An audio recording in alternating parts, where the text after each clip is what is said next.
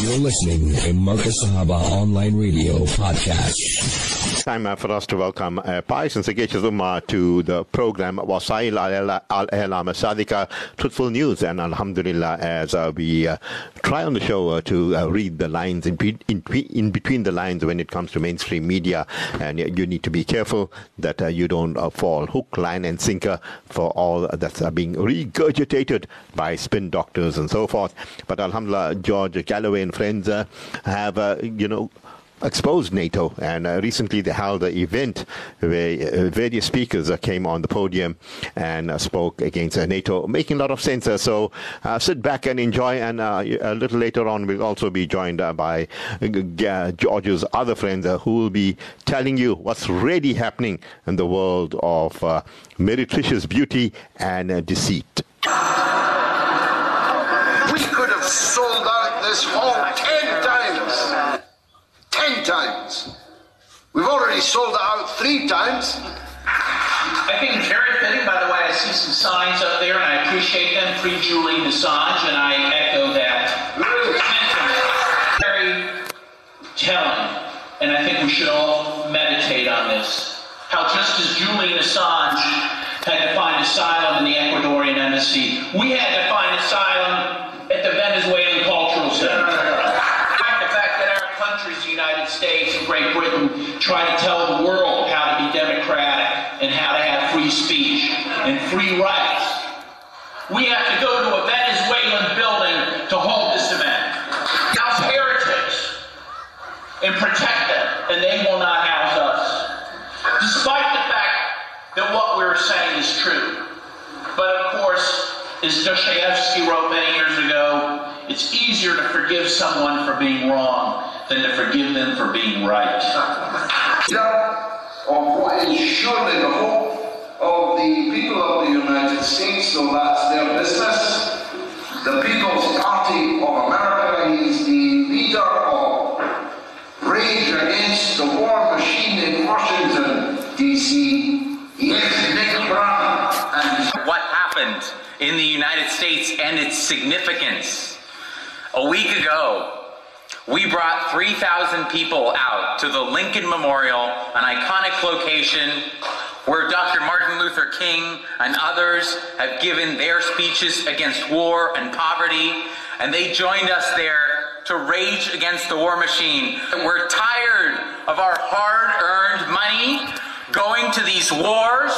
$100 billion in the United States has been spent on top of an $850 billion annual military budget that grows every year, while programs to reduce poverty crash, while programs for food stamps crash, while homelessness explodes, and people are getting tired of it. Because it's $1 billion here, $2 billion there, tanks over here, Patriot weapon systems over there, one after the other in the news, while everybody sees that their own lives are becoming worse and worse, while all of our funds are being shipped over to Ukraine for these wars and risking a nuclear war that would annihilate all of us. Dennis Kucinich, who's a former congressman, and he just has given me a statement that he'd like me to read out to you today. So let me just do that before I get into my speech. He said this: as you gather today in London, know there are many Americans who are cheering on your efforts to awaken the United Kingdom to the disaster which awaits everyone should NATO members continue to choose escalation over diplomacy in dealing with Russia. The war in Ukraine should have never happened.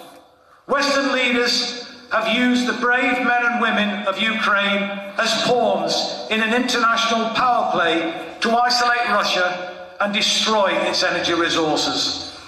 The destruction of the Nord Stream pipelines under the orders of President Biden, as reported by Seymour Hersh, is a grim reminder of how the domestic security of the German people in winter was cynically sacrificed to the callous designs of global domination by ideologues. Let us stand together for the security of our nations and the world for an end to the war in Ukraine, for an end to the danger of nuclear war, and for a new beginning, assuring human and ecological security under the banner of strength through peace. Thank you, Dan. About someone who should be celebrated, but who most people have never heard of. I'm talking about Smedley Butler, who retired from the US military in 1931. He'd been a general in the US Marine Corps and was a loyal servant of US imperialism. He joined the Marines as an idealistic 16-year-old and spent much of his military career thinking he was engaged in a noble endeavour. But the light of experience changed him.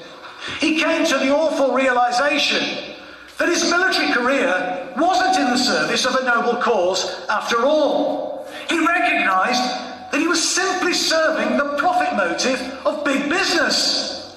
And after he retired, he didn't pull any punches about the real motive for war.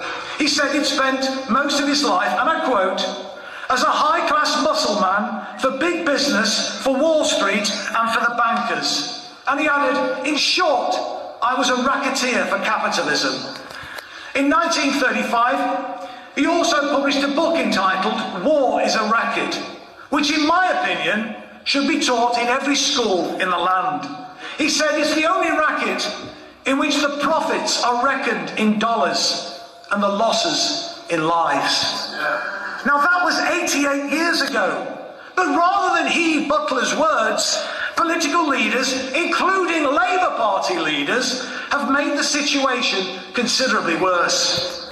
In the modern world, it's NATO that acts as a muscle man for big business, for Wall Street and for the bankers. And the Labour Party is one of NATO's biggest cheerleaders. Yet those of us who campaign for peace and oppose war are smeared and demonised by NATO's liberal lackeys and the corporate media, which does the war machine's bidding. But we cannot let the war machine and its toadying trolls and sycophantic media hacks prevail. These trolls pulled out all the stops to get this event cancelled today, including a campaign of intimidation against two of the previous venues who'd accepted our booking. Yet here we are, making a stand for peace and humanity. And we can only go from strength to strength, in my opinion, because people are increasingly coming to the realisation that what we're demanding is plain common sense. But all the political class on both sides of the Atlantic are enthralled to NATO. They're addicted to war. So they use public money to acquire more and more weapons. Let's look at the defence spending by 2030, but that equates to £157 billion of taxpayers' money going into the war machine. And that's on top of, by the way, a £17 billion increase during COVID, which not many people know about. Now, we're in dispute. We've had no pay for 3 years, and I know you're not going to cry into your shirt sleeves about train drivers just yet, but there are other workers who are so poorly paid that they have to go to food banks, and obviously the nurses are a good cause there. But that £157 billion, I would argue, would go a long way to ending that industrial unrest. And if they gave the nurses a 10% pay rise, this would only cost, I know it's a big number, but only cost £23 billion. So I know where my money would rather go.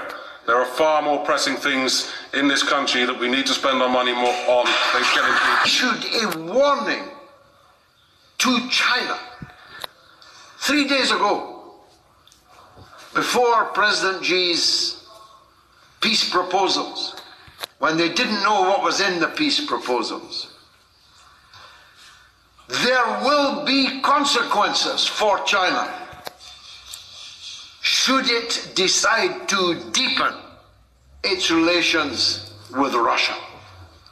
Think of the arrogance, first of all, of that. We'll come to the stupidity. But think of the arrogance of one superpower threatening a second superpower with consequences were it to decide to have more friendly relations with a third party. the sense of exceptionalism you must feel to think you're entitled to do that, to think you're entitled to warn other countries who they can be friends with. But let's turn to the stupidity of it. You know, from Richard Nixon and Henry Kissinger onwards, it was the policy of the United States to keep Russia and China as far apart as it was possible to keep them, and if possible, to keep them at each other's throats. In the last few years, the policy of the United States and NATO has made Russia and China virtually one country, certainly militarily and economically one country, and now they think China is going to obey orders from somebody called Antony Blinken. The days when China could be ordered around by foreigners is over. South Africa was warned. Why are you having joint naval exercises with the Russian and Chinese navies? As the leadership in South Africa pointed out, when you Western colonialist countries were supporting the apartheid dictatorship in South Africa, the only countries that stood with us were Russia and China. And you want us? Every dinner that the African National Congress fighters ate in the bush came from Russia. Every uniform they had, every gun that they carried, every international initiative, campaign that they were able to mount to bring about the freedom of South Africa came from the then Soviet Union and from China. And now you want South Africa to be an enemy of Russia and China? Are you crazy? And South Africa has said no. India has said no. The Arab worlds, even the Saudis and the kings and the sheikhs in the desert have said no. The world, imagine you speak for the world. The West, if you include it in it, countries that are very definitely not in the West. The last time I looked at the globe, Australia is not in the West. New Zealand is not in the West. But even if you allow them to call themselves the West, is 13% of the people of the world. 13% of the world's population lives in what could loosely be described as the West. And we are here to say, even in the West, there are millions and millions and millions of us who reject one of Her Majesty's former ambassadors, in his case to Uzbekistan, from which lofty position he was dismissed by the Blair government and the Foreign Secretary, Jack Straw, for, and I quote, over-focusing on human rights. Something worth remembering when you hear them prattle about human rights today. And his presence here illustrates the point I made earlier, that this is the broadest possible movement, that you don't have to be left or right or centre, that you don't have to have agreed, all of us, with each other on all previous matters. You don't pass any ideological blood test to be here. To be here, all you have to do is oppose NATO's war, saying no. Annoys me most is he's teetotal. And there is a Russian saying, which is that you should never trust a man who doesn't drink, because he must be hiding something. These matters are complex. It is not a situation that you can look at and say, these are the goodies and these are the baddies, this is absolute right or wrong. You're looking at the working out of very complex historical shifts and antagonisms and fights for the resources over centuries. But the one thing you can say for certain is that the answer to none of these questions is to kill people. War is never justified. My own view is that simply as a matter of international law, the Russian invasion of Ukraine was illegal. It was illegal in international law, as illegal as the British invasion of Iraq was illegal in international law. Was it provoked? Yes. Can we understand why it happened? Yes. Was it legal? No. But we are where we are. And the question is now, how do you stop? Now, we had been told throughout the Cold War that the Soviet Union was this massively powerful, frightening military power, and that we needed to spend huge amounts of public money on weapons systems and military and security services in order to defend ourselves against this massive military power. When the Soviet Union collapsed, and when Western experts, defense attaches and others were able to get in and actually visit the Russian army, the former Soviet army, they discovered that Russia had approximately 40% of the weapon systems that the intelligence had told us they had, and that those weapon systems were approximately half as effective as the intelligence had told us they had, because the threat of the Soviet Union was massively, massively exaggerated by Western intelligence in order to justify massive arms spending and the corruption and the money and the job go down that goes with it.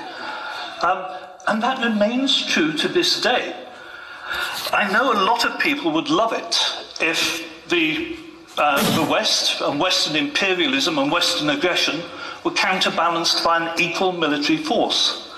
But it isn't. Russian armed forces are not that strong. And the idea being sold through the media that the Russian army, which cannot take Kiev, could march through Kiev, through Warsaw, through Berlin, through Brussels, through Amsterdam, through Paris, and march through London is obvious bollocks. But that is the idea which we have not a war with good guys and bad guys on either side.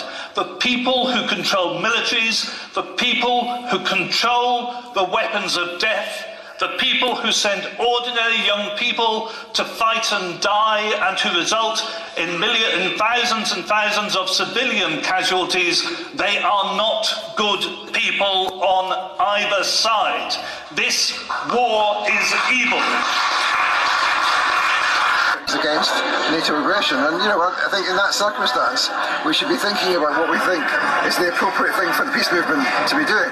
In particular, we're now moving into a period where the unipolar world we've known since the end of the Soviet Union is coming to an end, and it's very clear to everyone who pays attention that the Russians, the Chinese, the Iranians and many others are getting together, and as a result of that, American power is going to dissolve, and we're seeing the birth pangs of a multipolar world in the conflict in Ukraine, and I think that's one of the things that I wanted to kind of highlight, and that's one of the reasons I've come here to talk about it.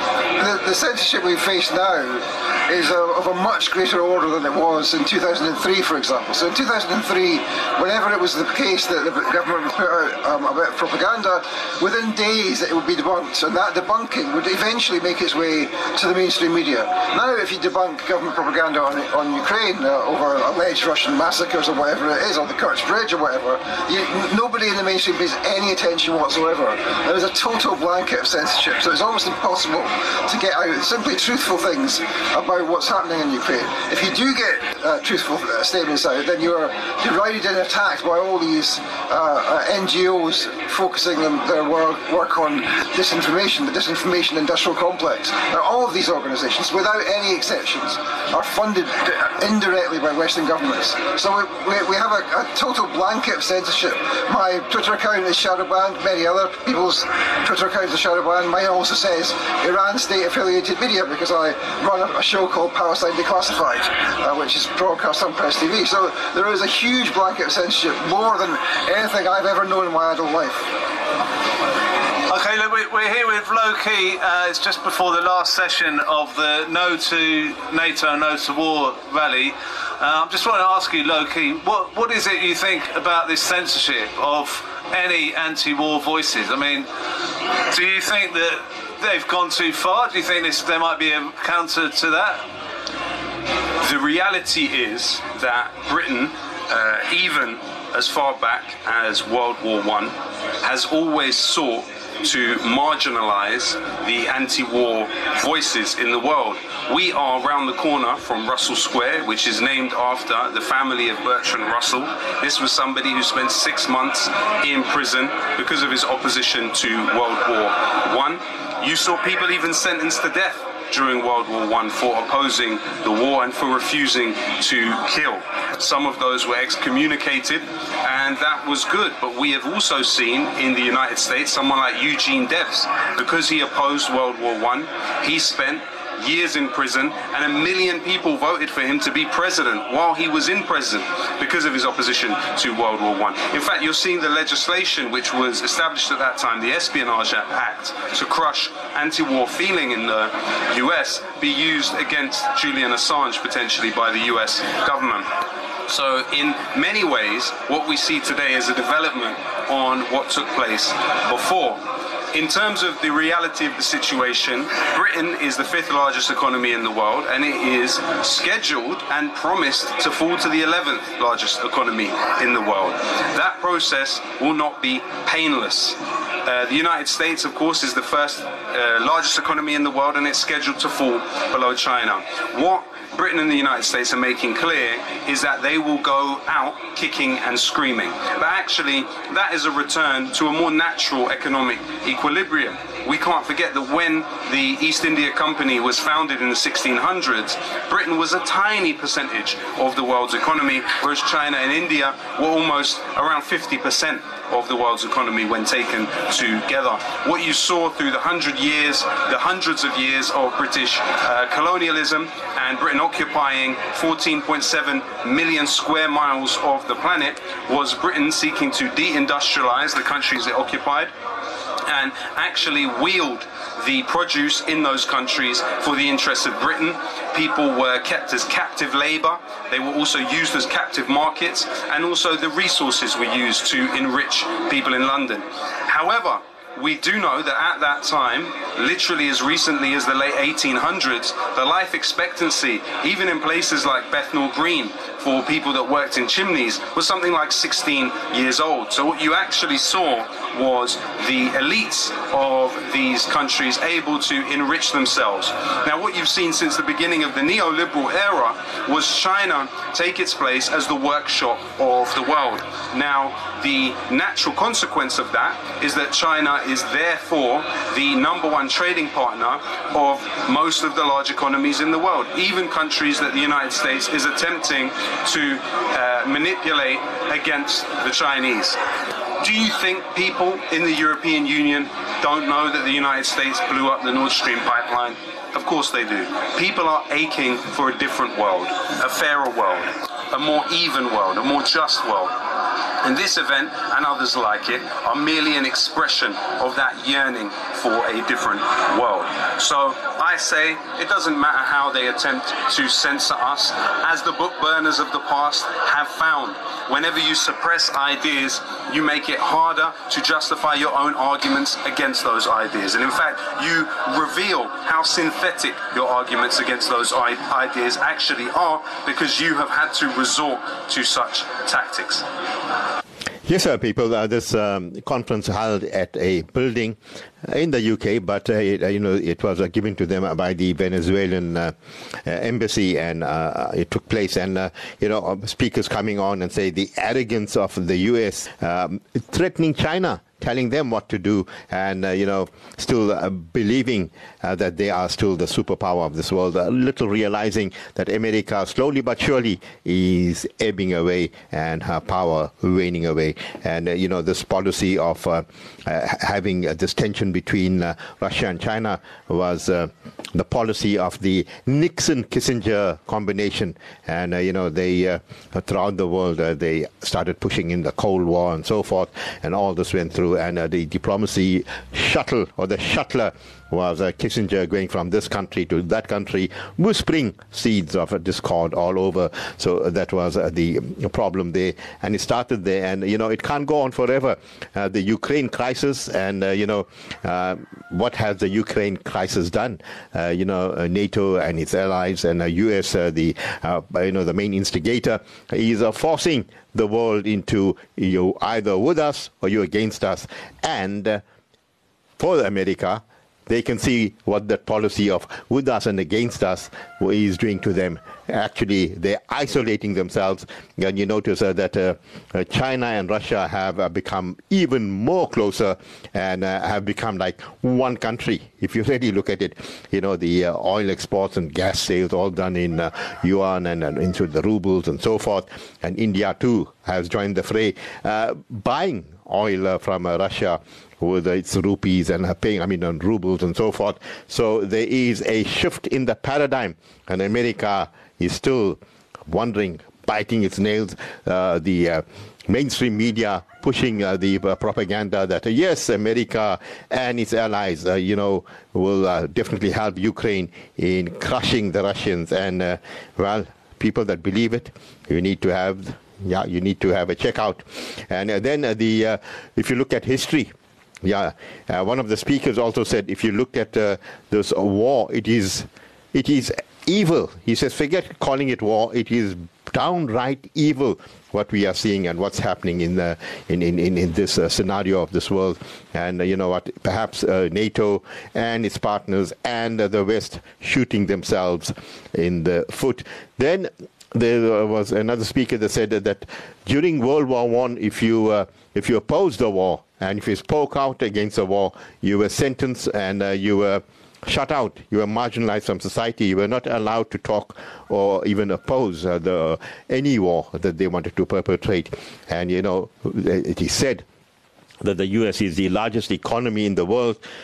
Maybe no more. It was, where do you get these stats? Where do you get these figures? And where do you get that petrodollar? The petrodollar is soon to be replaced, soon to be history. So China perhaps will become the largest economy in the world, with India and Russia and so forth coming to the fore. And then we also talk about the BRICS group becoming more powerful in this type of scenario.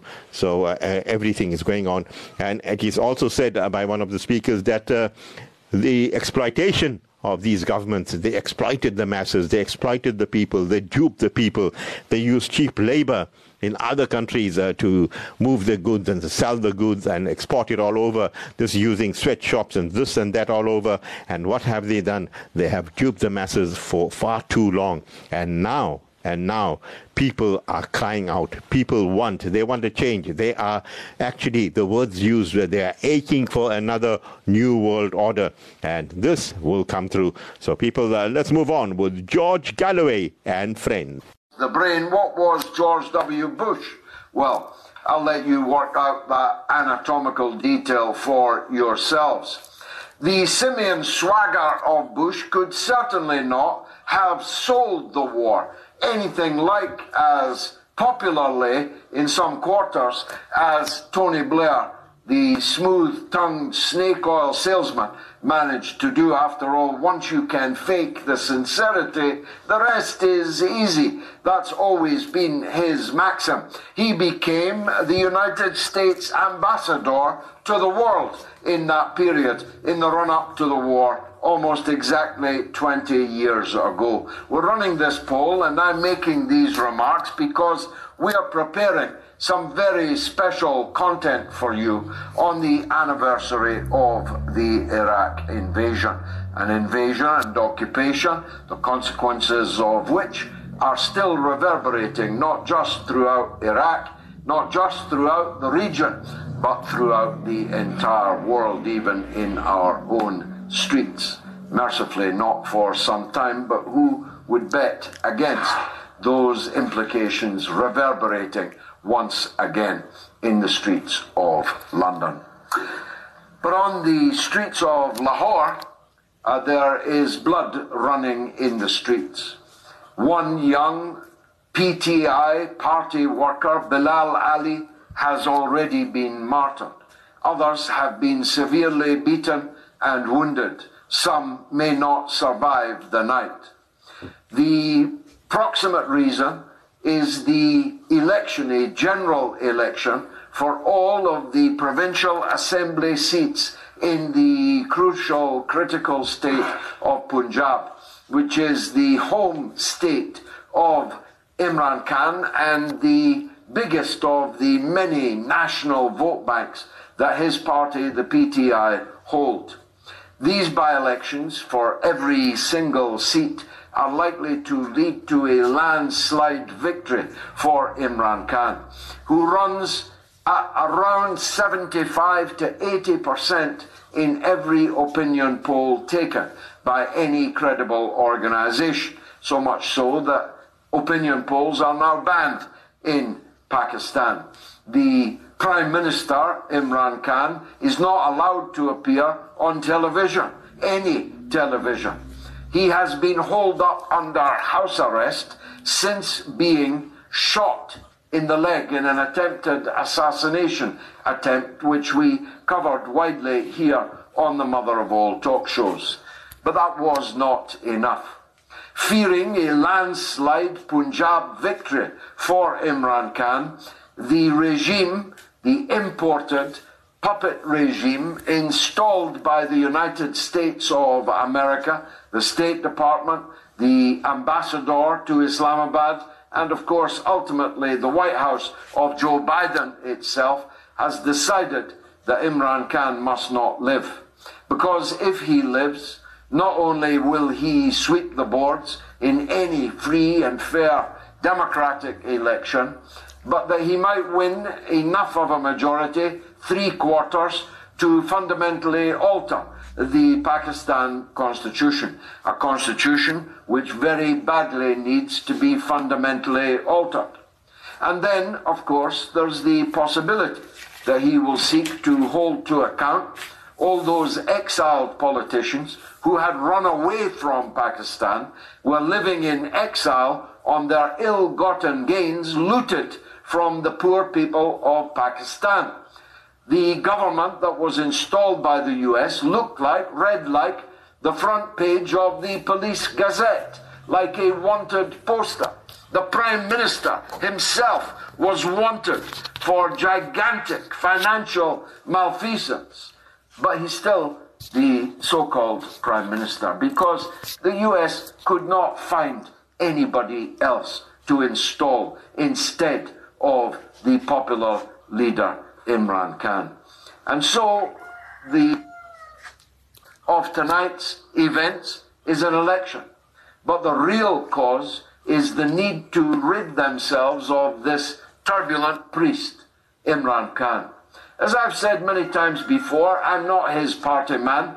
I have not been traditionally a supporter of the PTI, but I am a supporter of justice, and I am a supporter of democracy. Indeed, I have been decorated with the highest civil award in Pakistan for my work in the 1980s, for the movement for the restoration of democracy in that country. So I didn't face General Zia-ul-Haq working underground with the MRD in order to sell the idea of democracy to the Americans, just because Imran Khan, rather than Benazir Bhutto, was this time the victim. The victim stands to be arrested, you may say. He'll only be taken to prison you may say. But if you said that, you'd be a fool. Because if Imran Khan disappears behind bars in the dungeons of the puppet government in Islamabad, you will never see him again. And that would be a catastrophe, not just for Imran Khan, for his family, for the 3/4 of the people of Pakistan who support him. It would be a catastrophe for the region. It would be a catastrophe for the world. Pakistan is a gigantic country with hundreds of millions of people in it and with a fleet of nuclear weapons. Instability, turmoil, chaos, bloodshed, civil war in Pakistan would be a clear and present danger to the world.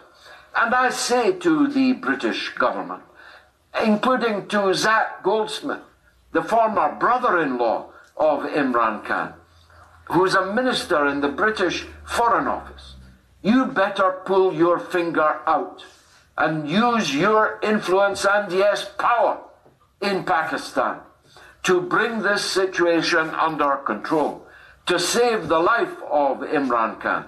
Not just because that's right in itself, but because the consequences of Imran Khan being killed in jail in Pakistan are too awful to contemplate for all of us. Matt Hancock and Boris Johnson and the chief lieutenants of the medical industrial complex who have been unveiled by the heroic publishing effort of the Daily Telegraph, publishing stolen goods, publishing stolen documents in the public interest, just like Julian Assange is facing extradition to the United States and 174 years in a supermax prison for doing. Why don't you make that connection, Mr. Daily Telegraph? Nonetheless, I commend you. You and Isabel Oakshott. I say to Richard Tice again, don't give that woman your telephone. I have reason to caution you, even before Matt Hancock found out that while she was ghostwriting his book, she was going through his WhatsApp messages and has now plastered them across the front page of the newspapers. And it's a good thing that she did, because what she has done is reveal the chaos and the mendacity of the leaders of the British government when it came to the lockdowns from 2020 onwards.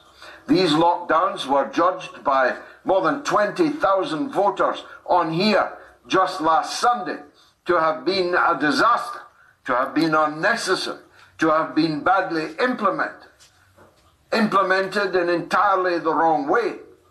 But we are still suffering the after effects of the British government's disastrous handling of the pandemic, of the lockdowns and all that came from them. Our economy may never recover. Millions, many millions of British people may never recover their mental health or their physical health that was sacrificed at the altar of a gigantic scare story to scare the pants off the British public. Not my words, the words of the then Health Secretary, Matt Hancock. Pretty soon he's going to wish he was back in that jungle, because he's tied to a tree now and all of his enemies are coming towards him. The United States of America, to avoid the consequences of Seymour Hersh's devastating journalistic expose of the American and Norwegian role in the blowing up of Germany's vital national infrastructure, costing well over 20 billion euros and polluting the sea and the atmosphere with methane forever in a gigantic, incredible explosion, is now being blamed on a group of Ukrainians on a yacht. It was 200 meters under the sea. It was encased in 2-inch thick concrete. It would have taken a major, significant military national power to blow up that pipeline. To blame it on a Ukrainian oligarch on a sailing boat with amateur divers is simply preposterous. And the fact that the Americans expect you to believe it, the fact that the government of Germany appears to believe it, is almost beyond comprehension. Luckily, it's being laughed loudly, ribaldly around the world out of court. The German government will not be able to sell to their public opinion that this was some kind of freelance affair, and for which they will take some unnamed and definitely petty sanction against the government of Ukraine, which, of course, if it was a Ukrainian oligarch what done it, then Zelensky had to know about it and facilitate it. But the German government will not be able to persuade their public that that's what happened. And the rest of the European public is rapidly opening its eyes on the whole Ukraine affair. As they shiver in this winter, we're here in Britain, and not far from me, we are expecting 15 inches of snow, cannot afford to keep our houses warm, are paying 3, sometimes 4 times the amount for heating as we were doing last year at this time. Our economy sinking, our inflation rate rocketing, our industries closing, hundreds of thousands of British businesses, hundreds of thousands, some 620,000 British businesses alone will close this year as a result of this economic crisis brought on overwhelming by the foolish leaders that rule our countries and who have jumped over a cliff at the behest of an imbecile in the White House of America, a man who doesn't even know he is the President of the United States of America. As an act of self-harm, as an act of national suicide, it's pretty difficult to beat in all the history of humanity. And the public are no longer wearing it. If you don't believe me, take a collection can out in the street for the war effort in Ukraine. Rattle your tin in the street, in the shopping mall, in your workplace for more weapons for Ukraine. Your tin will not rattle much because not much will be put in it. The ribbons are down. The ribbons are down. The lights on the public buildings are down. The people have woken up. The politicians, not yet. But that is bound to follow. Because all of them face election at one point or another in this election cycle. And as Dr. Johnson said, the knowledge that one is to be hanged in the morning concentrates the mind wonderfully. And you have the ability to hang all of these leaders, metaphorically, this year, next year, or the year after that. When the public move, they vote with their feet. And when they're voting with their feet, believe me, their leaders have to hear them. We'll be talking of all talk shows. He is, of course, the one and only Scott Ritter. Scott, thanks for joining us. Let me start with this Nord Stream nonsense. The United States wants us to believe a group of chaps in a yacht sailed over it, dived over the side and blew up a 20 billion euro pipeline. What say you? I say that's one of the most absurd things I've ever heard. I had the opportunity to listen to Seymour Hersh as he was informed of this and his live response. And after he stopped laughing and saying, "Oh my God," he said he couldn't believe that this was indeed the tactic being taken by the United States. This is absurd in the extreme. It's actually going to backfire because, you know, when you put up forward a cover story that's composed of lies, once those lies begin to be investigated, you just blow more holes in it, and you make the original reporting of Seymour Hersh resonate all the more. Yes, of course. The plumbers who broke into the Watergate building, if they'd come clean about that from the start, Richard Nixon would have served out his term. It's the cover-up that's worst, isn't it? Absolutely, especially a stupid cover-up. Look, the CIA, and I've had the opportunity to work with their special activities group in the past.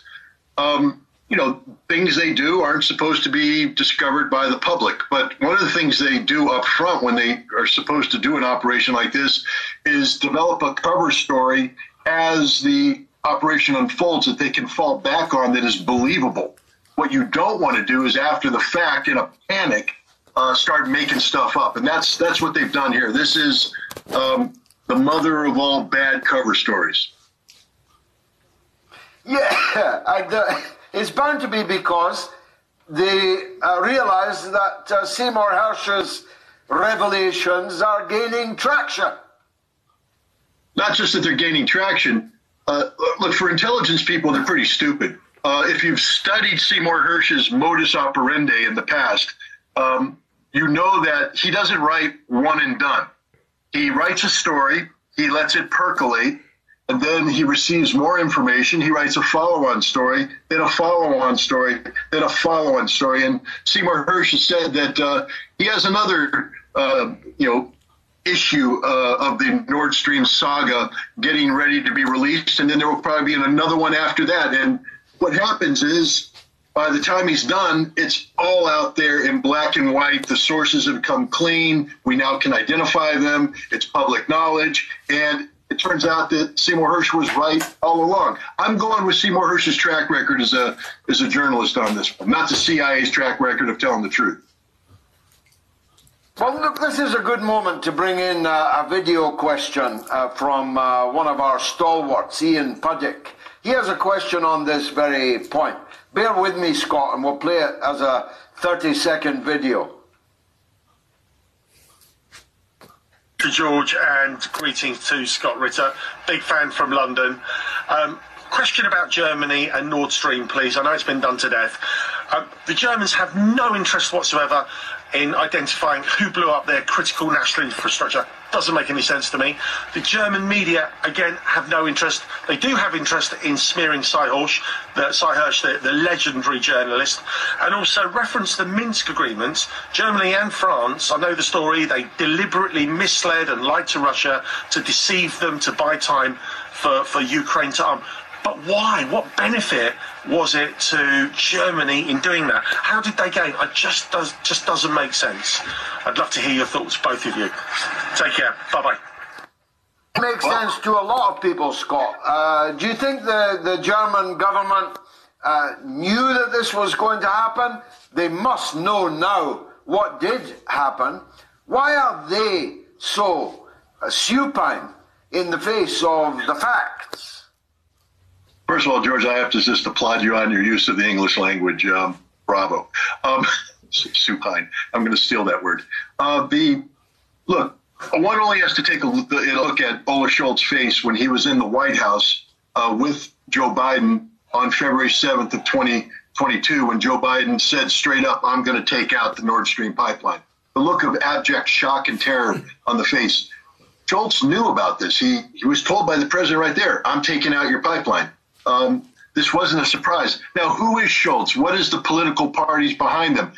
You know, in Germany, you have the resurgence of a progressive liberal element, the Green Party, etc., that is 110% beholden to the United States for their political viability. They've bought into American economic concepts, America's geopolitical vision of how Europe fits in the world. In Germany, these political and economic elites have totally sold out to the United States. This is why they're silent, because now they're confronted with the horror of what they've done, but they're too complicit. They're the ones who have set this thing up. They're the ones who allowed this to happen. So therefore, they're not about allow the truth to come out. There are some elements in Germany and the German parliament who are courageously starting to ask the right questions. And as you indicated earlier, Seymour Hersh's reporting is starting to gain traction. The questions are starting to be seen as very relevant, and the silence on the part of the German government, the German media, and other German politicians is damning in terms of how it indicts them in terms of their complicity in this what was a terrorist act by the United States. Turn to the battlefield itself, Scott. Give us an update on the battle for Bakhmut and its significance. What's likely to happen as a result of it? Well, let nobody be any doubt that Bakhmut is of extreme strategic value. This is, in a very important city, the Bakhmut Soledar complex of underground salt mines, entrenchments, etc., was the logistical and command and control hub of the defensive line that Ukraine had spent 8 years building in the Donbass region. Russia has spent since May grinding these defenses down in a very bloody, very violent operation that's taken tens of thousands of lives on both sides. Well, on the Ukrainian side, thousands of lives on the Russian side. And the Russians are about to win. They're about to break through, take Bakhmut. And as the Ukrainian president said, if Bakhmut falls, because he's now trying to explain why he's poured so many thousands of lives into the defense of this position that's getting ready to capitulate, he says if it falls, the door is wide open for Russian exploitation to go on to Kramatorsk and other Donbass cities. It will basically unfold the Ukrainian defenses. This is a strategic victory, not only in terms of the military aspects of it, but also the political aspects. One cannot, overestimate the amount of demoralization that will take place on the Ukrainian side when Bakhmut falls. This was the strongest position. This was the most, heavily defended position, heavily fortified positions, and the Russians just cracked it like a walnut. And for the rest of the Ukrainian soldiers out there, they know that that is their future. As this war drags on, the best they can hope for is a death that is similar to the deaths that are taking place in Bakhmut as we speak.